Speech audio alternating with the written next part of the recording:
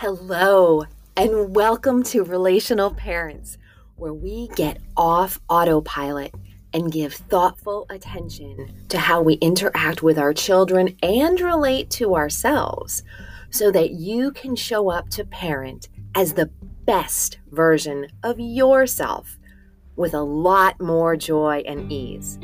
I'm your host, Teresa Puckett, and I'm thrilled that you're here.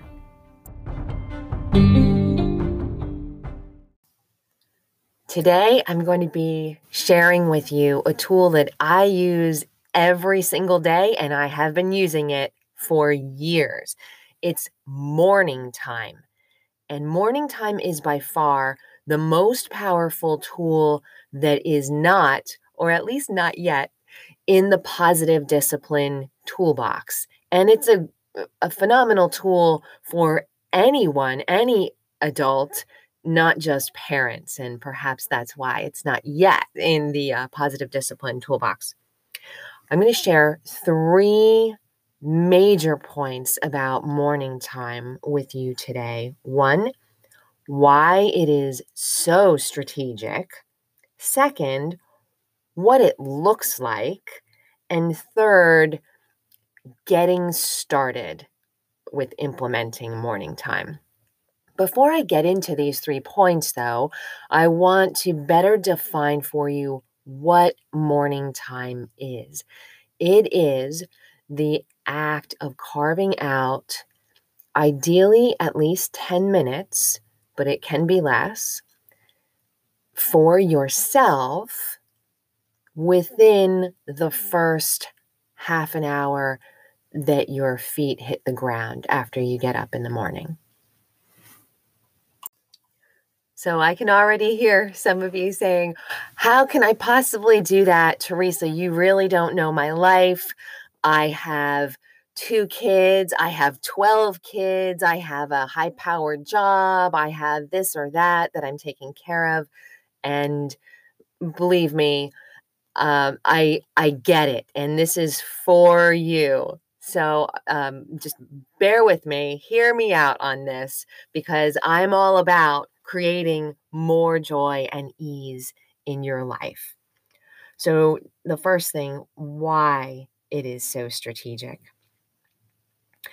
These are just some of the reasons. Those commercials for pharmaceuticals that you'll hear on TV or even on the radio, and they have all this wonderful benefits, and then they run really, really fast through all of the possible side effects. And some of them sound absolutely horrible, those side effects, but they have to talk really, really fast to get those in. Well, I cannot talk fast enough, and you wouldn't want to listen long enough if I had an all-encompassing list of all the positive side effects of morning time. But I'm going to give you some of the highlights here. Number 1, it's very practical, because if you are frustrated or or irritated or even sad, who are the people that suffer the most? Obviously, you're suffering, but the people that suffer the most are going to be the people who are in the household with you, and definitely your children are going to be suffering. So you've heard when you get on a plane, right, that you need to put your own oxygen mask on first so that you can help others.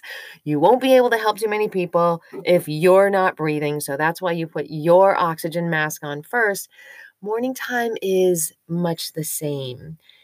It really helps us show up as a better version of ourselves, show up in a better way, in a higher state, in a better place. And I know that you would agree that your children deserve the best of you. So it's practical from that sense. Now, I know you've heard, this is my second point here.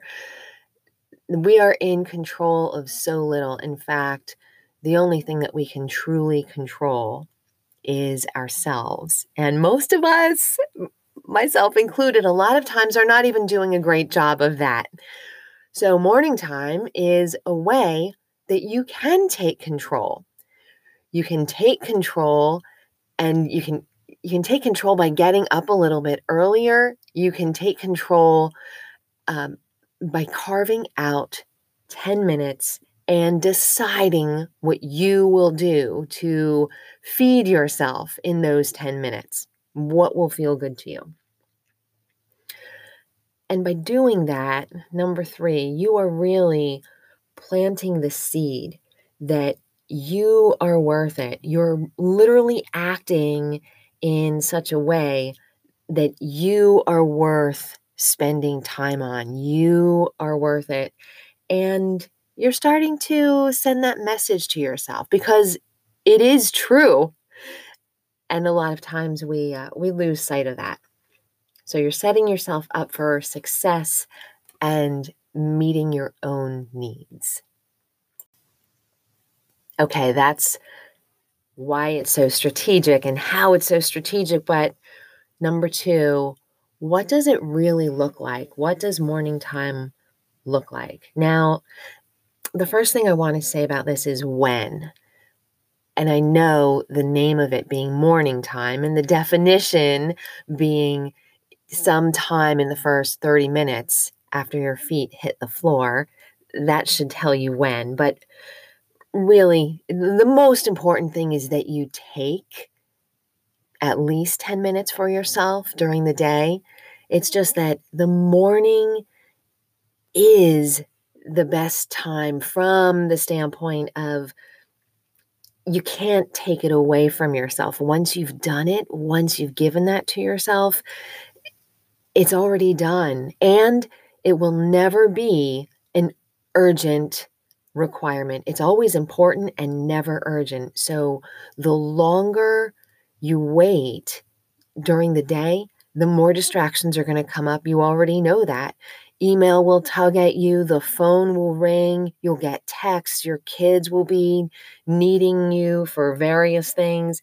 So it's very, very easy to get distracted and not get it done if you don't do it first, especially when you're getting started. And even, I've been doing it for years and I still do it in the morning. If I get to come back and give myself a little bit more time doing some of these things that we'll talk about during the day, that's wonderful. It's wonderful to do it 2 or 3 times a day, but it's very, very important at least once. And so doing it in the morning, I will just put a plug in for that. Now, what should I do and for how long? We've already talked about at least 10 minutes. I would suggest starting with, quote, only 10 minutes when you're starting just to build success. And if that bleeds into 12 or 15, then good for you. That's fantastic. But don't try to start out too big. Take a small baby step. And even if it's 5 minutes, much, much better 5 minutes than 0. What do I do for these 10 minutes is a question that I get a lot. And the quick answer and the best answer is whatever will serve you. When I first started out, I would typically go for walks with some affirmation index cards that I was really trying to bring into my life and bring into my subconscious and my beliefs. And that worked for me for a very long time. Since then, I've done a number of other things. These days, most often, I'm doing a combination of journaling, reading, and some yoga. But you can do anything. I have friends and students who will take a cup of coffee on their back porch or their deck and just sit and listen to the birds and do some reflection and some planning for the day for 10 minutes with no distractions, no electronics, no anything. So it really can be whatever works for you. Some soft music. You could listen to podcasts or inspirational personal development type of things, or audiobooks while you're running or while you're walking, while you're on the treadmill. Whatever works for you. It could be mostly spiritual. It could be mostly physical. You're getting the idea, whatever it is for you. But what it is not is, it is not checking your email. It is not cleaning the kitchen. It is not emptying the dishwasher. There's no chores. There's no work. No email. It's time for you, time to feed you. Okay, getting started. This is fantastic. So what I want to say about getting started is I want you to make it easy. And by making it easy, I mean making it something that you're really excited to do. If you're super excited to read the first 3 pages in a new book that you got, that's wonderful. Do that. If you're really excited to put your earbuds in and listen to some soft music on your front porch with a cup of coffee or tea, do that. Make it very, very easy for yourself. And, if you tend toward the overachiever and multitasking, there's even something I have to say about that, because that's my tendency. I'm not going to lie. So I already told you when I started, I was walking and doing affirmations. Now I don't multitask at the same time, but very often I will spend some time reading and then some time journaling, or I'll reverse it, or I'll spend a few minutes meditating and then I'll journal. Whatever it is, it's you can do 2 things at once. You can do 2 things in your 10 minutes, whatever works. But the key to getting started and not quitting after a day or 2 is to focus on progress. It is progress.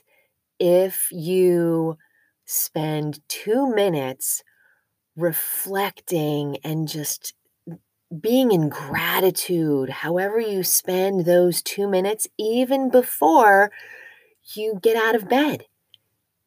2 minutes and then, oops, the baby started crying. I didn't get to have my 10 minutes because the baby woke up my toddler. I got my 2 minutes in. That's okay. Focus on your progress. Do not focus on perfection, because guess what? Perfection will keep us stuck. We will not be able to move forward if we're focused in perfection. Perfection is actually rooted in fear because it's unattainable. And then we use it as a stick to beat ourselves up. So focus on your progress. Celebrate your progress. Even if, for the first 7 days for your first week, you get to do 4 days out of the 7. Guess what? I can't do the math that fast, but that's more than 50%. That's about 60% success. And guess what? That's 60% more than you did the week before that you started. So good for you. So celebrate your progress and keep going. So we covered those 3 points. We covered morning time, why it is so strategic, what it looks like, and getting started. And whether you're really excited or you're a little bit skeptical, my encouragement to you would be to commit to morning time for yourself. Do it for yourself. Commit for 7 days and then check in and see how it went. You can check in with yourself. You can check in with me in our Facebook group, or you can send me a note at support@relationalparents.org. I look forward to hearing from you.